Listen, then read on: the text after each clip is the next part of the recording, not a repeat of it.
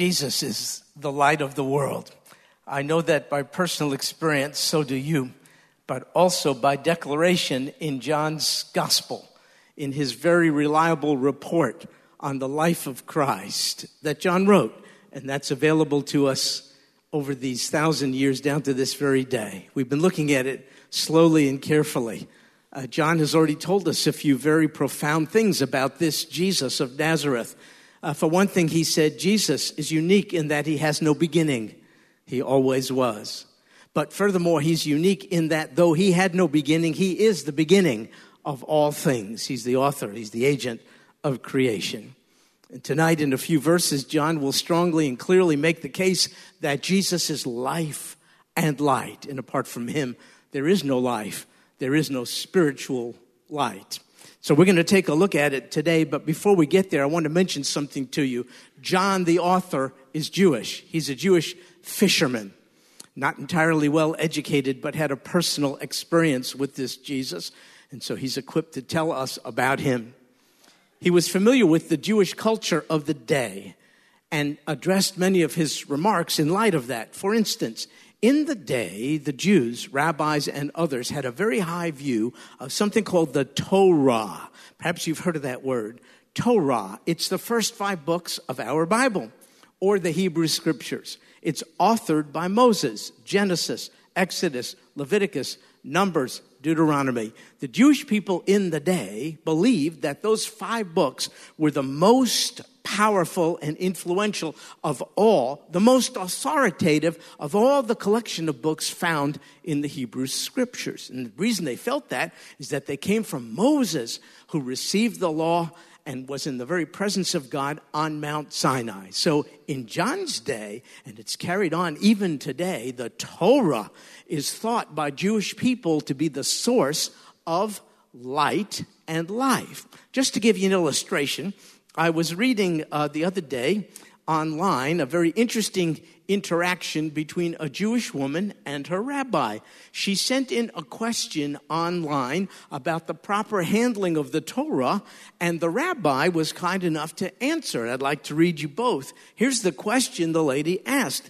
She said, "My husband and I are in the final stages of purchasing a Torah scroll." Perhaps you've seen that. The Torah, again, first 5 books of the Bible, sometimes are written on parchment, animal skin, and they are rolled around rods and carried around the synagogue and shown respect. She said, "We want to purchase a Torah scroll, which we intend on giving as a gift to our rabbi. Could you please advise us how to reverently handle the Torah and the protocol and laws involved as we give this special gift?" Here's the rabbi's answer. "What a thoughtful and precious gift. I'm sure your rabbi will be thrilled. The following are some basic guidelines for the proper handling of a Torah scroll and appropriate behavior in its presence." So here are some of the bullet points the rabbi shared. He said, a special place should be designated for storing the Torah while it's in your home. One must always be fully dressed, I hope so, and respectfully behaved while in the room where the Torah is being stored. So the designated room should be chosen accordingly, not the bedroom or the game room. I learned this as a young Jewish kid. When we had the Hebrew Scriptures, you never carry it into places like the bathroom. You never put it on the floor or anything like that. In fact, my rabbis told me you must not even carry a thought of the Torah with you in a place as profane as the bathroom. So you see these laws carry on down to this very day. The rabbi goes on to say, one may not sit or stand on a chair, table or bed on which the Torah is lying upon. So if the Torah is put on the bed, you are not. It says the Torah should always be held upright, resting against the right shoulder. You see what I mean? And if the Torah is not in scrolls, if it's in books, the Old Testament part of the Bible, the Hebrew Scriptures, you never put anything on top of it nor turn it upside down. These are the laws. When the Torah is being carried from one place to another, says this rabbi, those nearby must rise and remain standing until the Torah reaches its destination or is out of sight. If the Torah was removed from its cabinet in a worship service and in a processional was marched around the congregation, which oftentimes happens, you would all stand and you could touch it.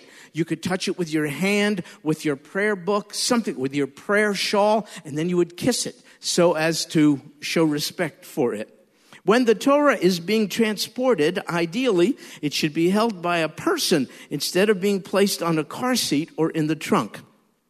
A Torah scroll may never be placed on the ground. In fact, my rabbi said, if you drop the Hebrew scriptures on the ground, you have to fast the entire day so as to repent of your negligence in handling the Torah. That's the way it is. Folks, I'm telling you, being a Baptist is a piece of cake after all this. I'm just trying to tell you. So then, no other item should be placed on top of a Torah. You just don't do this. A Torah should always be placed upright, never upside down or on its face. Best wishes, Rabbi Baruch S. Davidson. This is real stuff. And I remember all this as a Jewish kid. So the question this leads to is, why such respect is shown to the Torah? And the answer is ancient rabbis, going back even to the time of John, talking about 2,000 years, believed that the Torah, the contents of the Torah, were light and life. Now, John, Yochanan, knowing about all this, says, hang on just a second, rabbis. It is not the Torah that is light and life. It's Jesus, the Messiah. And so John says this. Now we're in John chapter 1, verse 4. This is what John says in chapter 1, verse 4. He says, in him was life, and the life was the light of men. Oh, the Torah is a blessing. It's God's written word, but it remains a closed book, doesn't it? Unless the enfleshed, incarnate word is able to illuminate it for you. The Bible today, precious though it is a closed book until you meet the author of the book, the Lord Jesus Christ, who's the key to understanding it. And so John is making a strategic point. He is saying light and life is sourced. No, not in the Bible. You can't access it until you know Jesus. He's the source of light and life. In fact, John essentially is implying, apart from Christ, a person's dead in sin. And folks, this leads me to say that the world in which we live in, don't you agree, is populated by many walking dead. You're not physically breathing, but spiritually incapacitated. A dead person could do nothing on his or her behalf. So when we think of the spiritual fruit of a relationship with Christ, the likes of love and joy and peace, goodness, kindness, self-control, these kinds of things, the majority of the population out there lacks these things. It's looking for these things, but in all the wrong places. And John says, in him, in a person, not a program, not a philosophy. In him was life, and this life, by the way, was the light of men. In fact, according to verse 5, if you care to look there, it says the light is shining in the darkness. Folks, the world is enveloped by the darkness of sin.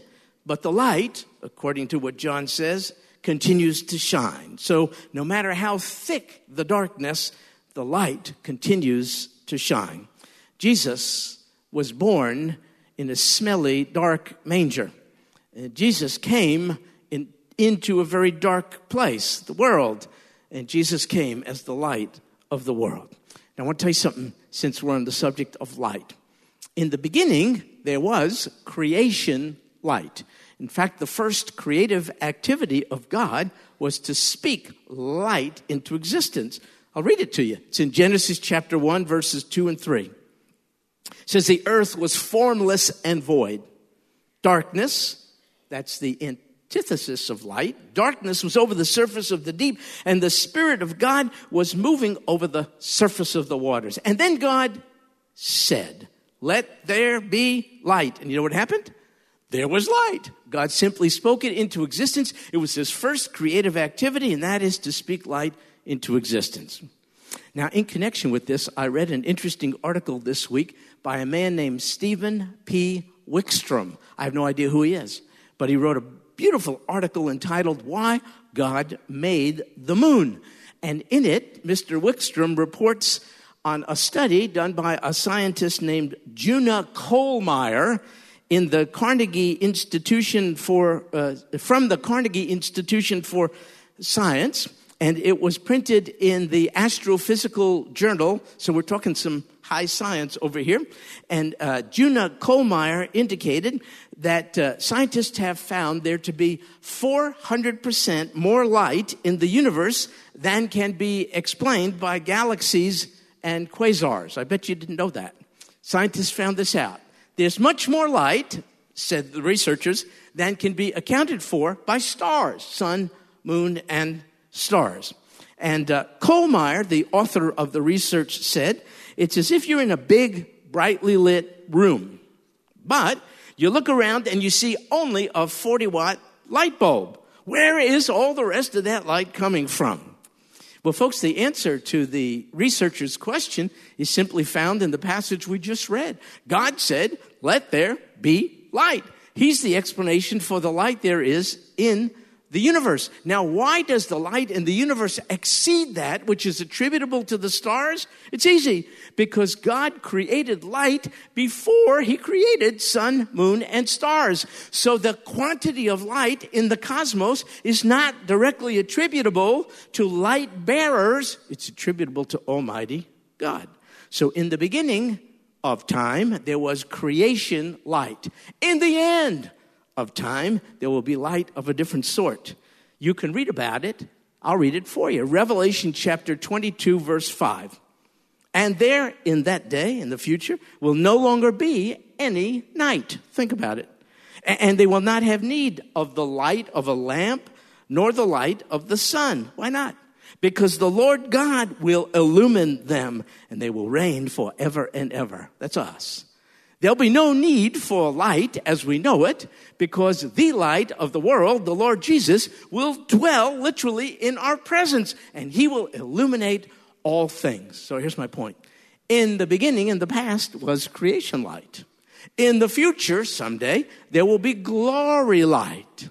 And you and I are stuck in the middle. Creation light at the beginning, glory light in the end, and we are implanted in a time now characterized by darkness. Increasing, in fact, spiritual darkness in our reality. And the darkness is absolutely hostile to the light. In fact, the darkness, spiritual darkness of our day is so hostile to the light, it seeks to extinguish the light. This is the time in which the prince of darkness, Satan, is really let loose to blind and to tempt and to lie and to make every effort to put the light out. But notice this in verse 5. The light shines in the darkness, and the darkness did not comprehend it. Your Bible may render it a little differently. For the word comprehend might say, and the darkness could not extinguish, and the darkness could not extinguish it. So this word comprehend has two renderings, but I think they're both right. One means to grasp intellectually. People couldn't do it. When Jesus appeared, they said things to him like, who are you? Aren't you the carpenter's son? Remember what they said? Can any good thing come from where you come, from insignificant Nazareth? Remember when they accused him of all manner of things and called him names? They called him liar and lunatic and all the rest. Their mind could not grasp who Jesus genuinely was. That's what this verse means. But also, it means physical grasping of the Son of God. The world's forces made an attempt to literally grasp onto Jesus and extinguish the light by publicly executing him. But it failed. Verse 5 is a very hopeful victory verse. The light is shining, and the darkness has no capacity to overwhelm it. Jesus is the light who cannot be put out by the darkness. People in sin don't really understand Jesus. You and I didn't. And the world forces of evil are trying to extinguish the light, but they're going to fail at it. You can't get rid of Jesus, who is the light of the world. They tried to, ultimately through crucifixion, But you know about this, the darkness did not prevail because on the third day he rose up from the darkness of death. Did he not? It's the resurrection. That's the number one victory of the light over darkness. The darkness, in fact, can resist the light. It's doing it in our day, but it can never extinguish the light. One thing is clear. There's conflict between light and darkness. It's a dark world. If you're sensing it, you're right to sense it. There's a spiritual battle going on between entities behind the scenes, between Satan, Prince of Darkness, and Savior, Jesus, who is the light of the world. I'm telling you, it affects us, and it affects all Christians worldwide. To feel put upon and oppressed by the darkness, to be disturbed by it, is normal and understandable.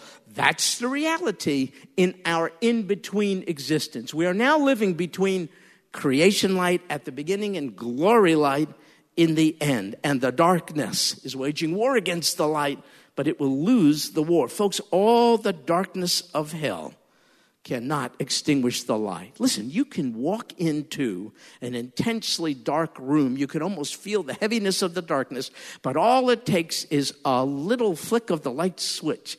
And even if it's just a 40-watt light bulb, just a little light, the darkness is extinguished. You see, the darkness cannot put out the light, but the light is a much more powerful force. So it really looks like Satan is on the offensive and winning. It looks like the anti-light, anti-Christ forces of the day are winning. My goodness, every mooring point that we value because Christ values it is being challenged, not the least of which is the sanctity of human life or the sanctity of marriage. And it looks like Satan is winning all this, but I'm telling you it's not true. The kingdom of darkness is very, very weak. We ought not give it more credit than it deserves. Folks, all it takes is a little light, even our little light, to extinguish the darkness. Darkness simply doesn't have the power to put out God's light. So I'd like for you to think about this. Something very, very dramatic happened the moment you, if you did, accepted Christ. I'm discovering more and more about salvation as I reap the rewards thereof. Salvation shouldn't be reduced simply to the forgiveness of sin, although, wow, that would be enough. Can you imagine that we could go free with a pardon from God? By the way, I want to offer to you a very simple way to get a conversation about the Lord started. And I'll repeat that over the next weeks and months in John again and again and again and again, because I'd like for you to get it. I've tried this out and it works. You simply say to people, can I tell you about the greatest thing that ever happened to me? That's what you do.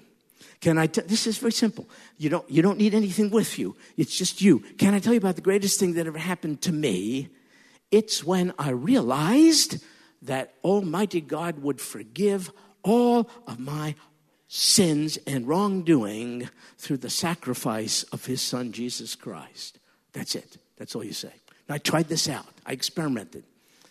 We ordered a pizza not long ago, and this lady dropped it off, rang the doorbell. So I went there. She's busy, has to make a living, you know what I mean? And we're busy. We want to eat the pizza. So she had no time for me, and I didn't have much time either, but I tried this out. I said, well, I know you're busy, but let me tell you about the greatest thing that ever happened to me. I didn't even ask her. She said, let me tell you about the greatest thing that ever happened to me. Who's going to say no? She probably thought I meant the lottery. I won the lottery or something. Who knows? Let me just tell you about the greatest thing that ever happened to me. It's when I realized that God would forgive all of my sin, all of my wrongdoing through my faith in his son, Jesus Christ, who died on the cross as a substitute for my sin. She stopped what she was doing, opened up her heart, and we spoke for about 30 minutes. I got to share, let's call it the fuller gospel with her. It opened up all kinds of things. I tried it again. I was on a roll. UPS man came to drop off who knows what. So I said to him, I know you're busy. I really admire the efficiency with which you people do what you have to do. Get parcels all around the world to people like me. But I got to tell you, let me tell you about the greatest thing that ever happened to me. I said the same thing. It's when I discovered that God would forgive all of my sin, all of my wrongdoing, through my faith in Jesus Christ, his son, who died as my substitute on the cross. And he said, that's nice. See ya. So it doesn't always lead to great, great things. I'm telling you, but what a good thing. I had no tract handy. I didn't have my Bible with me, no concordance, no nothing like that. Just me, hey, could you do me a favor? Could you turn to the person next to you? I just want to see if you remember what I just said here. We'll go over it again. Hey, let me tell you about the greatest thing that ever happened to me. You just try that out. Go ahead and say that to the person next to you. Okay, and now you tell them. You just tell them, it's when I found out that God would forgive all my sin through the sacrifice of his son, Jesus Christ, on the cross. Go ahead, do that. Good. Yeah, see how easy it is? Let me tell you something. If it's not simple to communicate, you won't and neither will I. You won't and neither will I. You'll say, oh man, this person's on the go, this person's busy, this is no time to do anything. I'm telling you, it's a simple thing. Hey, let me tell you about the greatest thing that ever happened to me. I'm telling you, it takes 30 seconds. 30 seconds. We know God, the Spirit, does the work of evangelism. We don't do that. And I'm telling you, there could be conversation, the likes of which is just phenomenal. I'm going to tell you, some time ago, I shared that with my sister, my remaining sister. My other one is deceased, and my oldest sister is now 81 years old. And I'm pleased to tell you, 3 weeks ago, when I spoke to her on the phone, she said, I have accepted Jesus as my Savior. 81. And she said, she's in a nursing home. She said, I'm going to be baptized. A local pastor is coming to this place. She can't get out of a wheelchair. In a wheelchair. We've done that here. In a wheelchair. He's going to help her into a baptistry there on site and baptize her. Never too early, never too late. Folks, I got to tell you something. What are you and I going to do now that we're in between creation light and glory light? What are we going to do? Are we going to just get depressed, cynical, angry, disgusted, protest? You know what I mean? Sign petitions. I get loudered up about all this stuff. What if we told people about the light? What if that was our mission? Oh, my goodness. You know, can I tell you something? I mean, no offense to the Lord Jesus, but in a sense, he is not directly the light. Did you know that? He has enlightened us so that we would reflect his light to the world. Did you know that? That's why, remember that young little children's song, This Little Light of Mine? I'm going to let it shine. You say, oh man, it's just me. My light is just a little. How much light do you need to illuminate a whole room? Just a little bit of light dispels the darkness. Please don't discount the light with which the Lord Jesus Christ has enlightened you. I challenge you. Most exciting, most wonderful thing in the world to tell people about the light. You know what happens regardless of their response? Your convictions are demonstrated and deepened. When you publicly stake out your belief in Jesus, the light, it strengthens you. It doesn't matter how they respond. I challenge you. Listen, ask God this week to give you at least one opportunity to say to someone, hey, let me tell you about the greatest thing that ever happened to me. I don't even ask them, can I tell you? What if they say no? I just say, hey, before you go, let me tell you about the greatest thing that ever happened to me. Now, it doesn't hurt also to give a tip. I gave a good tip to this lady before I did all this. You know what I mean? Folks, this is our job. Now, I'm going to tell you one thing. Salvation is a miracle that's been performed in our life. Oh, this is where I started. It's not just the forgiveness of sins. It's a major transfer of our spiritual location. Listen, I got to tell you something. Before we came to know the light, we were in darkness. That's why we can't look down on anybody who presently is. I mean, that was us. And when we accepted Christ, who is the light of the world and the life, he transferred us from one domain to another. This is not my thinking. This is what the Bible says. Listen to this. Colossians chapter 1, verse 13. Colossians chapter 1, verse 13. I'm working on getting it in my head, and I'm a little slow on the draw, but I think it goes like this. For he rescued us. He rescued us from the domain, get this, of darkness. And what did he do? He transferred us to the kingdom of his beloved Son. That's what the Father did. He rescued, he delivered us from one domain to what? Be in a vacuum? No.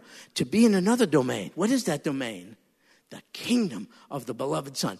So at one time, we were, whether you know it or not, subjects of the Prince of Darkness. I must tell you this. I don't want to hurt your feelings, but it's true. If you're here tonight, you're not a believer in the Lord Jesus Christ. You're not a Christian. You're not saved. You're under someone's governance, influence, Prince of Darkness. You're in a domain characterized by spiritual darkness, which is why you're not doing too good. When you accept Jesus, he picks you up and he moves you from this domain, this sphere of influence. You're no longer a subject to the one who has dominion over darkness. Now he moves you to a different domain, and you're dominated now by Jesus, who is light. And that's why you, if you're a saved person, you now think differently, you act differently, you behave differently. That's not you making decisions. That's evidence of the fact that you're under the influence of a new leader, the Lord Jesus Christ. Colossians chapter 1, verse 13. Folks, I got to tell you, if you've not accepted Christ, do you have a minute? Let me tell you the greatest thing that ever happened to me as a lost person, absolutely looking for peace, joy, control of my own passions in all the wrong places. I'll tell you what happened to me. When I found out that Almighty God was willing to forgive all my stuff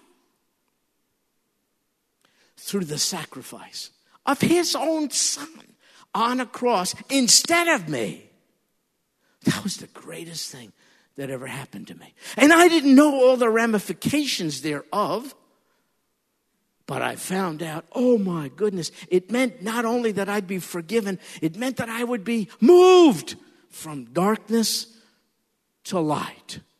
It meant that the source of light, the Lord Jesus, would give me an enlightened life through which I would live entirely different. So my question is, do you think he would do that for you? Would he do it for you? Or is a guy like me special? Did he pick me out because I'm better than you? Did he pick me out because I had something more to offer him than you? I'm tempted to say yeah. But it's not true. I told you this one time. I was in a room once, and I had gotten drunk the night before. And I fell on the floor of the room in which I lived. It was a tiled floor, not carpeted. I fell. And my hands, I got there before my face, so I didn't hurt myself. But I didn't wake up till the next morning. And I couldn't remove my face from the tile floor because it was stuck to it in a pool of my own dried vomit. No, the light did not forgive me because I had much to offer. I stooped to the gutter. I was in, as David said, the miry clay. You are too, maybe. No, I'm not where I am because God saw any virtue or nobility in me. He saw a guy stuck to the floor in a pool of his own dried vomit. And that guy cried out to him one time, "Help me, oh God. Look at what has become of my life." And when I found out that God who I was crying out to stood very willing to forgive all my stuff and lift me up from vomit, make me to be a child, adopt me into his family, cast all my sins behind his back, and shed his light in my life so that my mind would be entirely different, my convictions, my values, my priorities. I would be saved not only from his wrath, I would be saved from bondage to my own sin. And he moved me from that darkness to the kingdom of his beloved Son. Would he do that just for me, or would he do it for you if you asked him? I challenge you. Ask him. Lord Jesus, would you read the hearts of those in our midst tonight, wonderfully here for various reasons. Some know what I'm talking about, for they have experienced this transfer, this rescue. They have come to you, the light of the world, and you've given life. But there are others, I'm sure, here, sprinkled around the room, who for whatever reason are here. Maybe a friend brought them. I don't know. No, God, I didn't want to display the depravity to which I stooped, except to show people nobody has anything over them in terms of virtue. Nothing like that. No, God, you came to save sinners. And I pray, oh God, not one who is a sinner here would leave here with the burden of his or her sin on his own shoulders, but rather that he or she would transfer all that to your shoulders. You bore our sin on the cross, O God in heaven. You're the Savior. And so in the power of your Spirit, I pray you would disturb the one or two or more who are here tonight, so that they would not leave as they came in. They would give you a chance not only to forgive them, but to move them from the domain of darkness to the kingdom of the beloved Son, in whom there is light. Then for the rest of us, oh God, help us not to slow down, get stuck, be filled with animosity and anger and all the rest that it sort of extinguishes the fire. Help us to know in this parenthesis we live in between creation light and glory light, we have lots to do. For you tell us, let your light so shine before men, that they may see your good works and give glory to your Father who is in heaven. We have plenty to do. Oh God in heaven, help us to be better as Christians, better light bearers until the time of your return. And this we pray in Jesus' name. Amen. Amen.